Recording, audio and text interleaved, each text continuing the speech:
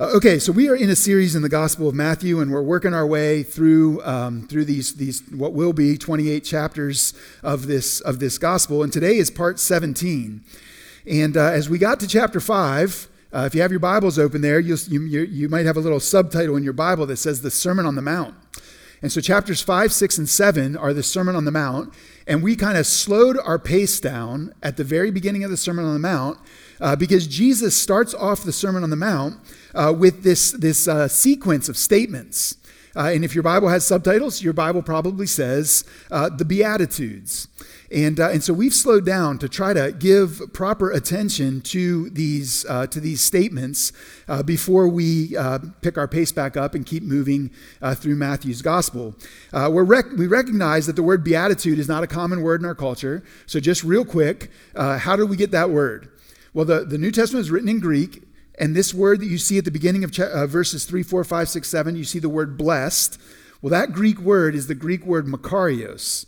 Makarios is the Greek word. The Greek Bible was translated into Latin, and the Latin word is beatus. And you can see how beatus is where we get the word beatitude. And then eventually the Bible was translated into English, and when it was translated in English, most English versions translated that word with the word blessed. And so that's how we got the word beatitude, and just for a little bit of background. But what is a beatitude?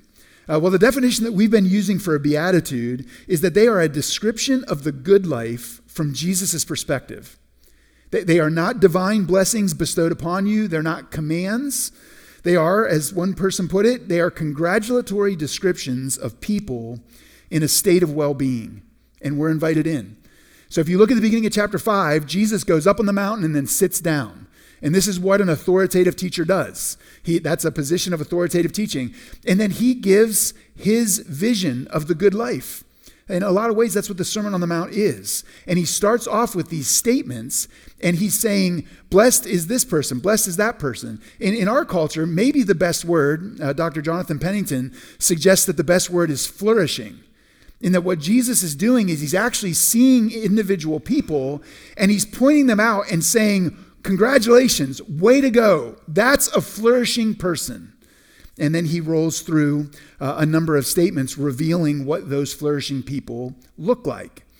It feels upside down, though. Many of these Beatitudes are not things that we would volunteer for. I mean, he starts off by saying, flourishing are the poor in spirit. And you say, who wants to be poor in spirit? That doesn't sound flourishing. But when we walked through that beatitude, we identified that what's going on there is that the person who's poor in spirit is one who recognizes that the deepest problems in their life and in the world are bigger than them. They are poor in spirit. They recognize that they cannot solve their biggest problems.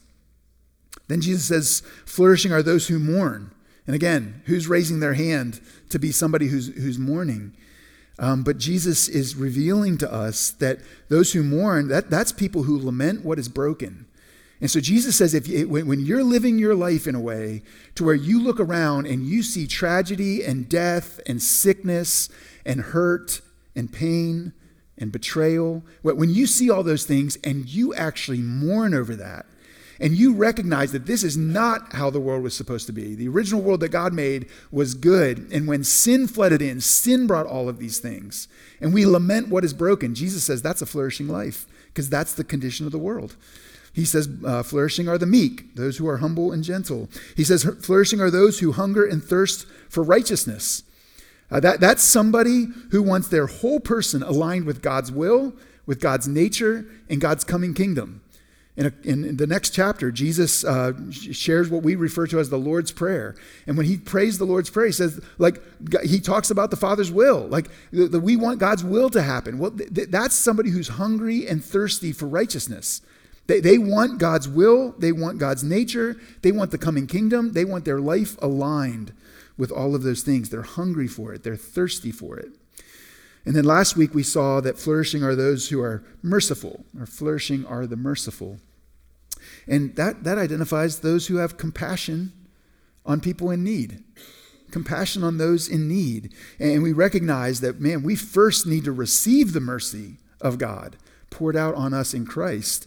But then as we receive that mercy, a mark of the people of God is that they send that mercy back out, that they're receivers and then they're givers.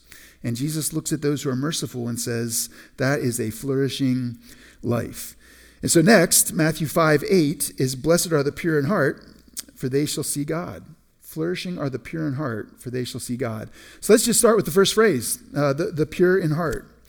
Now, I want to acknowledge something that's serious. I understand if you just seeing that phrase, reading that verse, if there's a little dynamic at play that makes you uncomfortable, that might even make you break out in a little bit of a cold sweat.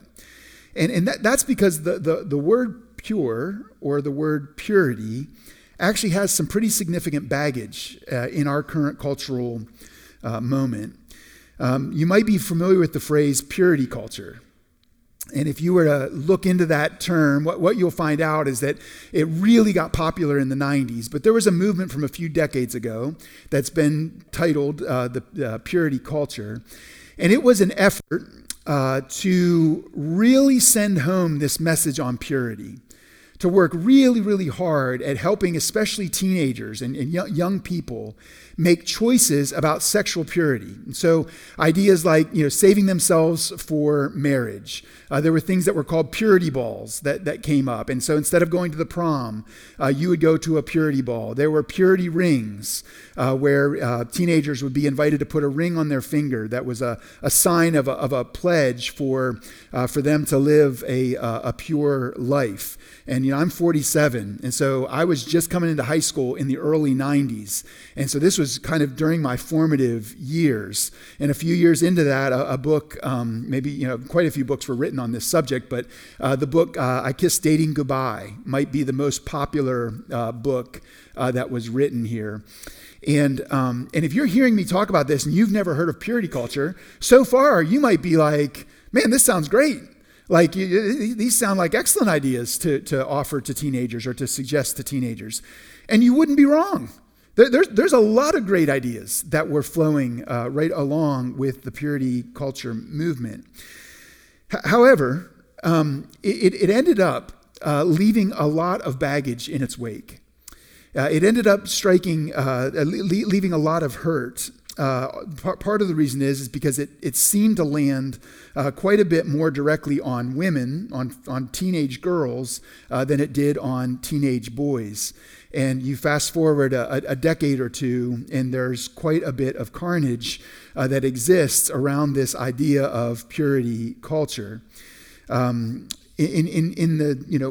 made this more difficult is that while purity culture was kind of at its height during the same time, there was a string of scandals that were happening.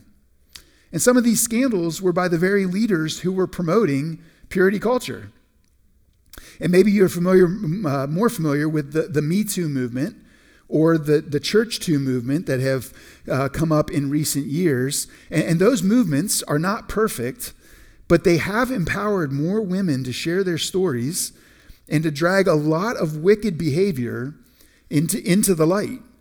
And it has been heartbreaking. And maybe you have had the chance to sit with someone who has experienced some of the harm that these movements are speaking to. I have, and it is heartbreaking. The range of people that have been involved in these scandals. I mean, there's government officials, there's famous people, there's pastors, there's priests, there's Boy Scout leaders, there's teachers, there's coaches, there's relatives, there's camp directors, there's global leaders. It seems like it has popped up in almost every sector, and it's had tragic realities and a lot of hypocrisy. It's revealed a lot of hypocrisy in the world and in the church. And I just want to say, we've said it here before, but I want to say it again, that if you've been abused at all, especially if that abuse came from someone you trusted, an authority figure in your life, I am so sorry. And as a church, we want you to know that we are here to meet with you. We are here to hear you. We want to take the steps to pursue justice. We want to take the steps to bring healing into your life. This is not something that we have tried to hide from. We're still not trying to hide from it. We don't ever want to hide from it. In a lot of ways, the church should have led the way on these movements.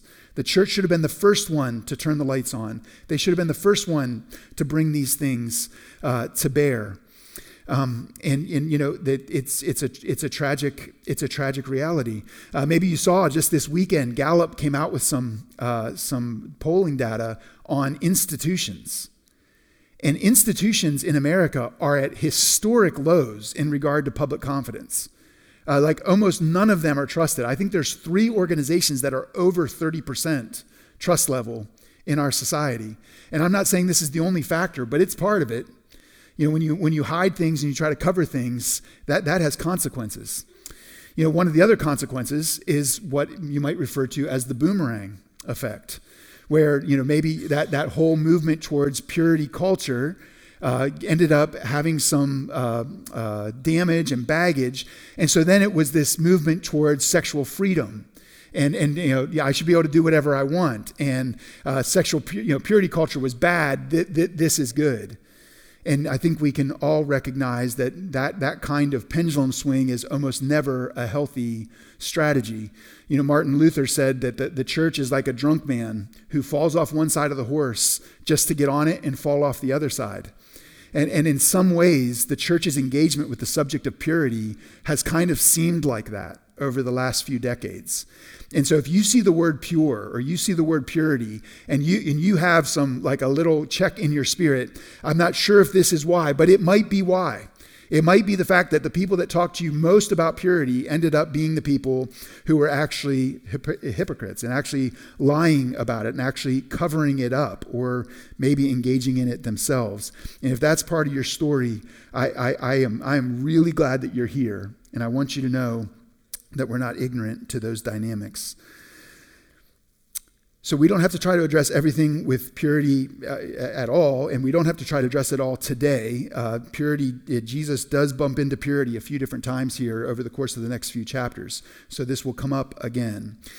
But for our purposes today, when the Bible uses the term pure or purity, I want you to hear this. The Bible is not singularly focused on sexual purity. Yes, it includes sexual purity, but when the Bible uses the term pure or purity, it's not just about sex. Now, our culture has massive problems with sexuality.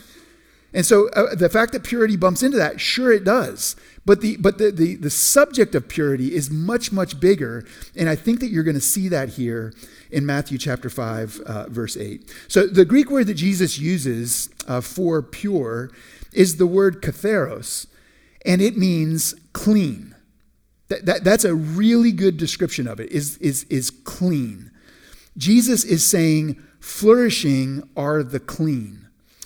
Some Bible scholars trace the etymology of this word to a Hebrew word, the word that you might be familiar with, the word kosher. And there are a few times in Greek translations where the word kosher is translated as katharos. And so there's a connection there between these two words. And for a Jewish person, if they use the word kosher, they're referring to foods that are clean, foods that are proper for them to eat. And so Jesus uses this term and he says, flourishing are the pure, flourishing are the clean. But please do not miss Jesus' whole phrase. He says flourishing are the pure in heart. Jesus is actually wanting to talk about your heart, pure in heart. The teachers of Jesus' time, the Jewish leaders, when they talked about blessing, when they would give these statements of blessing, they would bless scripture study. The law was highly regarded by the Jewish people. And if a Jewish leader was standing up, they would bless the person who studies scripture. They would bless somebody who abided by the Sabbath laws. And there were a lot of Sabbath laws. And they would say, blessed is the person who studies Torah. Blessed is the person who keeps the Sabbath. Blessed is the person who observes these dietary restrictions. That would have been the common response in the Jewish community that Jesus grew up around. But notice what Jesus does in the Beatitudes. It's kind of remarkable. Jesus never really puts his finger on a specific activity. He says, the poor in spirit, the meek, those who hunger and thirst for righteousness. Like, what are those actions? Jesus isn't singling out individual things like that. He's not doing what the other teachers of his time would have been likely to have done. He's he's congratulating people more at their center, that they are poor in spirit, that they are mourning what is broken, that they are meek, that they are hungering for righteousness, that they're merciful, and here, that they are pure in heart. These aren't specific activities as much as they are a kind of way of being. See, Jesus is not so much celebrate a person's actions as he is their core, their heart. So then the next question is, what is the heart? Jesus uses the Greek word, if you know cardiology, the Greek word cardia is where cardiology comes from. So in our culture, we use cardiology. I mean, that's talking about this fist-sized organ in your chest that pumps blood. And Jesus is using the word that could be used to refer to that, but Jesus is not using it that way. He's not using it literally. He's using it figuratively. And in the culture he was in, this would have been completely understood, that the nature of the heart, or the idea of the heart, is actually like the control center of your life. That the way Jesus meant this and the way his culture would have understood this is that it is the center of a person. It is the collective mind, will, emotions, conscience. It's the core of who you are. It is the control center of your life. Jewish traditions of Jesus' day emphasized external purity. Jesus is not going after less than that, but he is congratulating something, celebrating something more than that. Jesus is celebrating something deeper, the pure in heart. Now, what I want to try to do is flesh this out a little bit. What does it mean to be pure in heart? Because you might just think that don't do bad things. Like, just don't do bad things. Like, that's purity. That's being pure. And I think the Bible has a broader sense of it. And so I don't want you to be confused. The purity of heart is a purity that also shows up in your hands. And how do we know that? Well, it's by exploring some scriptures and seeing how the Bible treats this subject. So I'm going to give you a few examples. Before I give you the specifics, it's helpful if you think of the four Gospels, the first four books of the New Testament, Matthew, Mark, Luke, and John. If you think about those four books and you say, man, those four books, what they are doing is they are revealing to us who Jesus is, what he taught, how he lived, what he did on the cross, and the fact that he then rose again and that he's going to come back at a future date. The Gospels give us all of those details, a very Christ-centric narrative. They're revealing to us who Jesus is, what he did on this earth, the fact that he died for his enemies, the fact that he rose again, and the fact that he's coming back. The fifth book of the New Testament then, Acts, is this book that it's like Jesus, very beginning of Acts, Jesus goes back to the Father. In the second chapter, the Spirit comes and fills the people of God. And the rest of the book of Acts is showing us kind of the aftermath of Jesus' work and teaching. What is this that Jesus brought to the earth?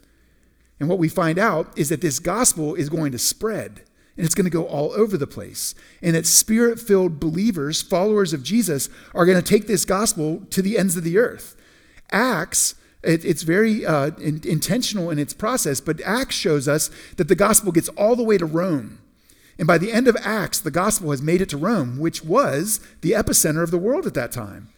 And so Luke, who wrote the book of Acts, gives us the storyline continuing and seeing this gospel spread all the way to the center of the world. Then what's the rest of the New Testament? The rest of the New Testament are authors like Paul and John and Peter, two of Jesus' half-brothers, James and Jude. They are writing these letters, often they're letters, and they are trying to tease out, what does this all mean then? Who is this Jesus and what has he done?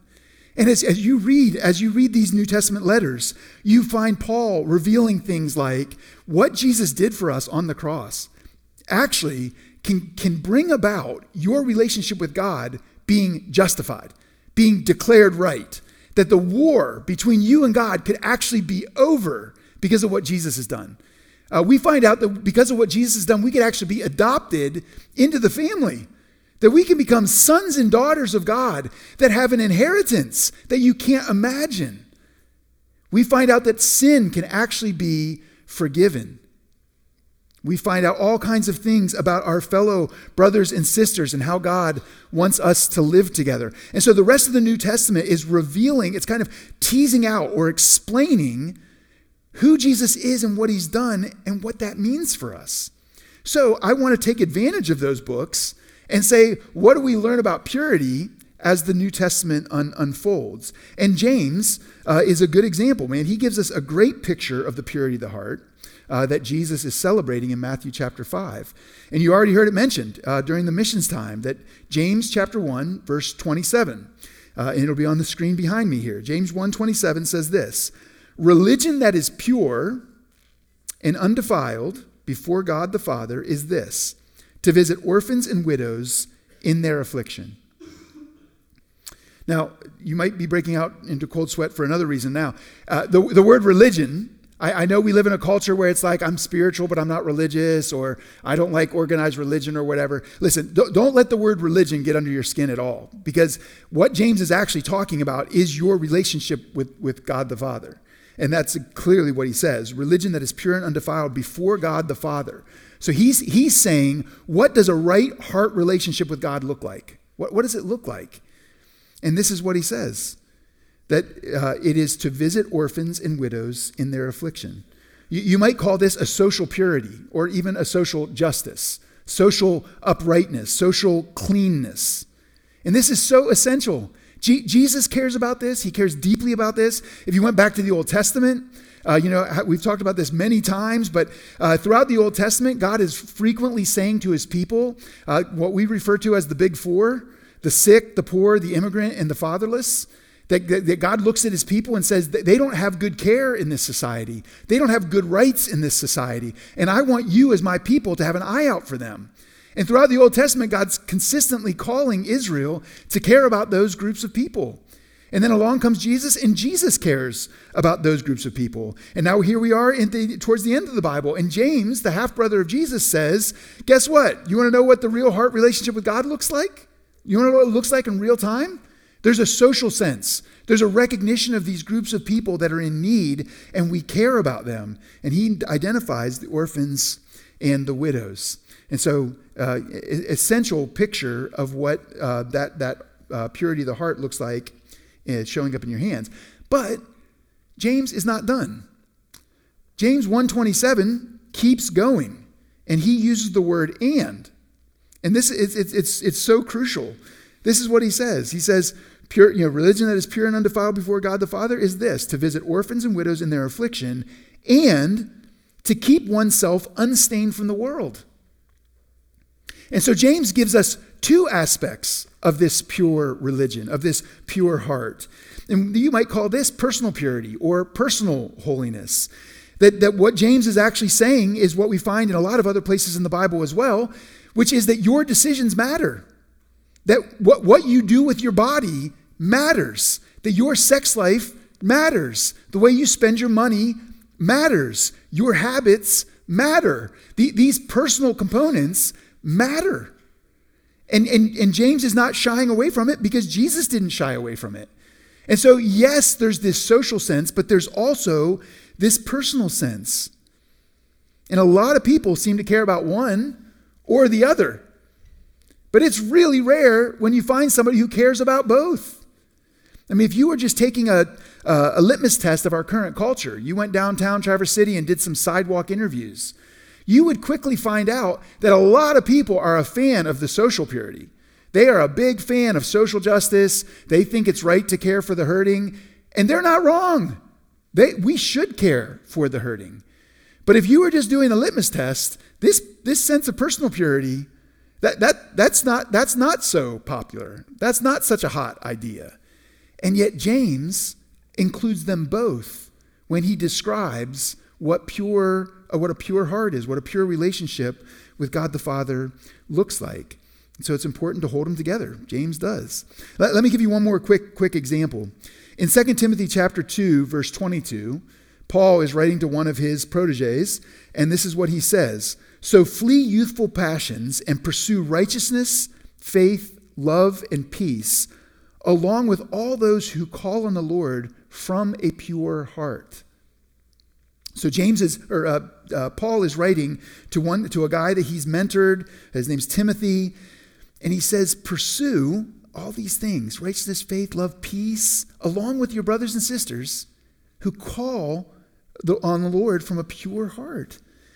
Right after this verse, Paul says this: have nothing to do with foolish or ignorant controversies that breed quarrels. And then he says the Lord's servant must not be quarrelsome. I mean, we should have gotten this and put this on our social media in the middle of 2020. Listen to those words. Have nothing to do with foolish, ignorant controversies that breed quarrels, and the Lord's servant must not be quarrelsome. As Paul writes to his protege, he looks at him and says, I want you to run from this stuff, and here's how I want it to look. I want it to look like somebody who's chasing after peace with the people of God who are calling out from a pure heart, and I don't want you to get caught up in stupid arguments. I don't want you to be a quarrelsome person. I don't want you to sow dissent. I don't want you to sow disunity. I want you to be about you to be a person who's about the work of peace. John Stott says this idea of pure in heart is also referring to our relationships. And so you could call this a relational purity. That this idea of being pure in heart is saying that in your relationships with others and with God, you're free from falsehood. If we hop back to the Old Testament, Psalm 24, in verses 3 and 4, this is what the psalmist tells us. That there's a person that he defines as someone with clean hands and a pure heart. And he says, you know what they do? You know how they live? They do not trust in an idol or swear by a false god.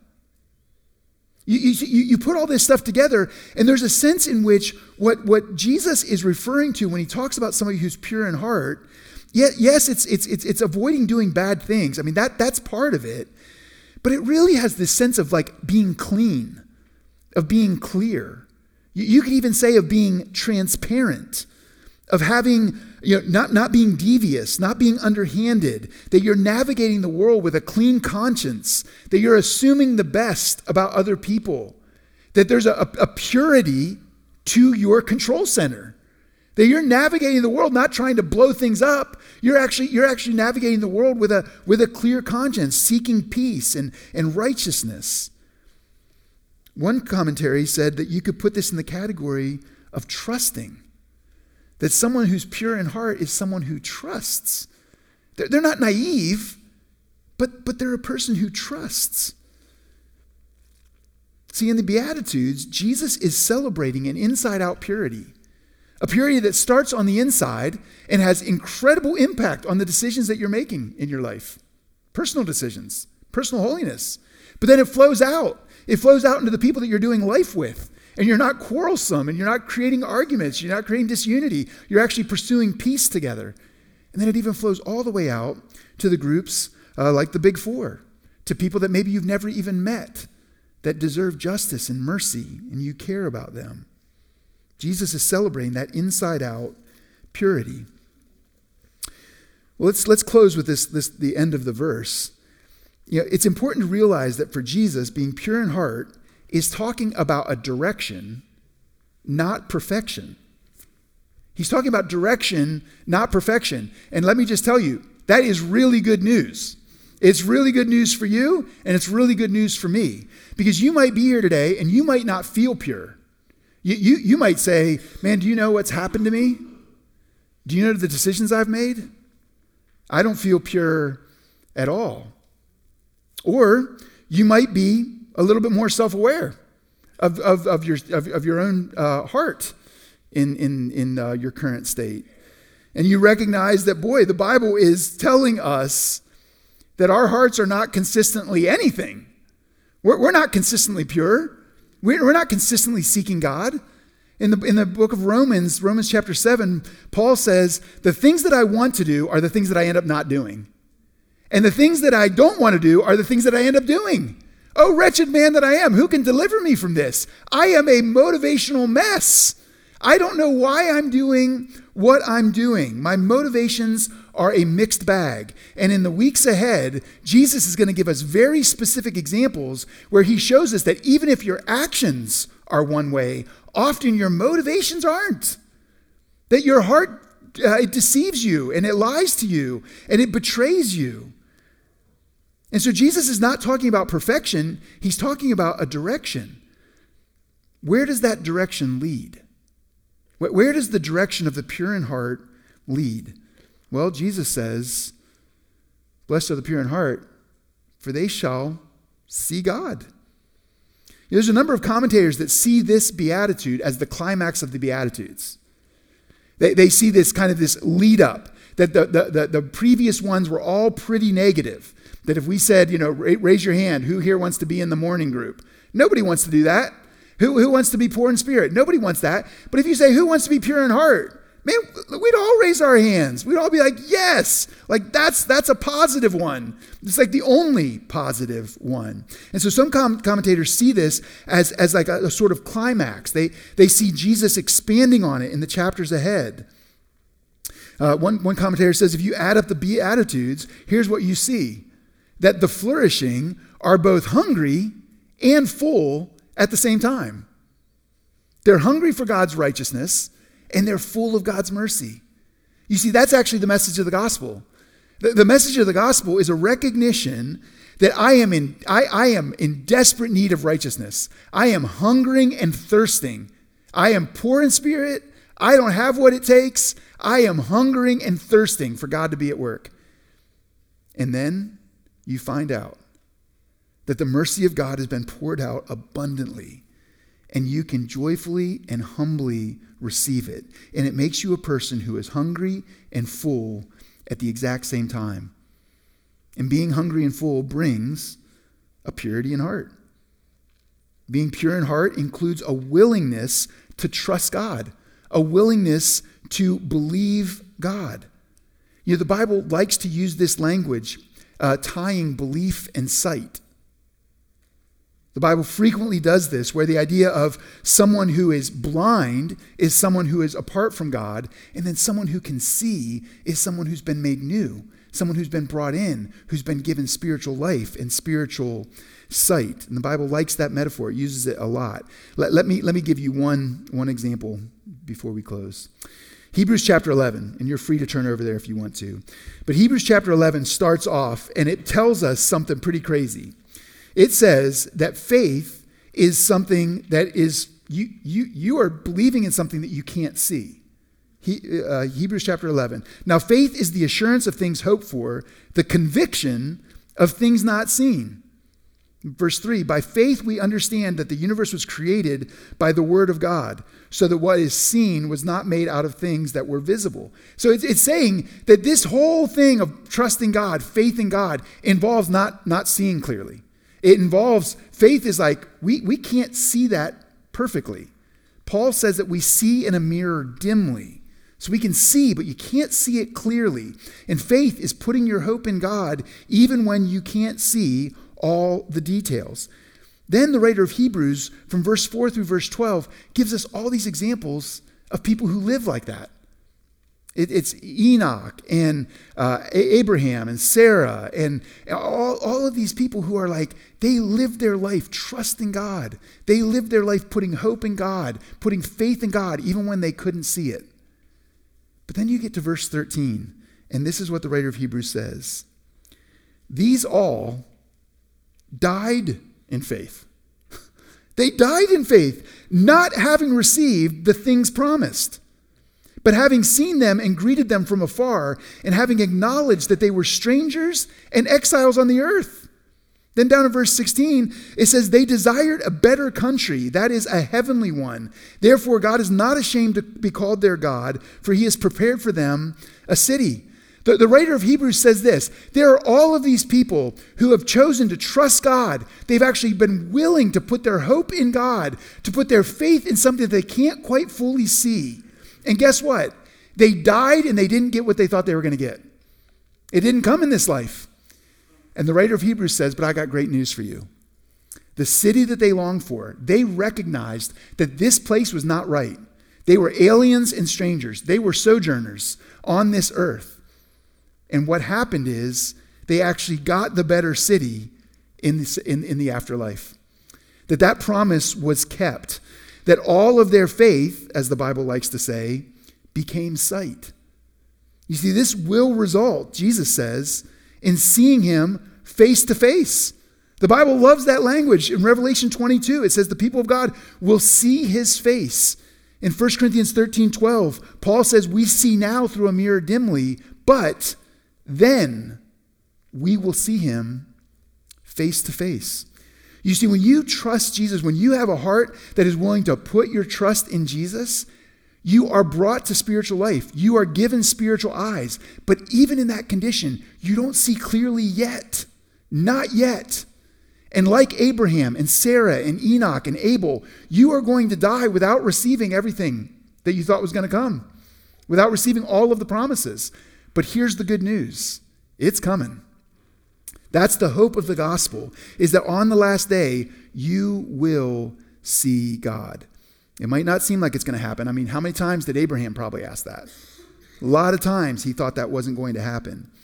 But the pure in heart believe God. There's a willingness to trust him. And that is, that his provision through Jesus is exactly what we need. So we finish our service with communion every Sunday. And the reason we do is to remind ourselves that this person right here, this Christ Jesus, broke his body and spilled his blood in order to reconcile you to God, so that on the last day you will see him face to face. So if you're a Christian, we invite you to come, take the bread and take the cup. If you're not a Christian, man, there'll be some prayers on the screen, and we invite you to receive those as some language to talk with God. Let's pray. God, thank you for this time. We thank you for this beatitude and for this journey with Jesus on the subject of purity, but not just purity in general, purity in heart, the control center of our lives. God, actually having this willingness to trust you with that, to put ourselves in your hands, to have a willingness to pursue you with the decisions and the relationships that we have. God, we recognize right now that we are in desperate need of your help. So we thank you first for Jesus. We thank you for sending him and for giving us what we so desperately needed, the rescue that we could never find on our own. And then, God, we ask that you would give us hearts, that direction, that willingness to trust day by day, decision by decision. In Jesus' name we pray. Amen.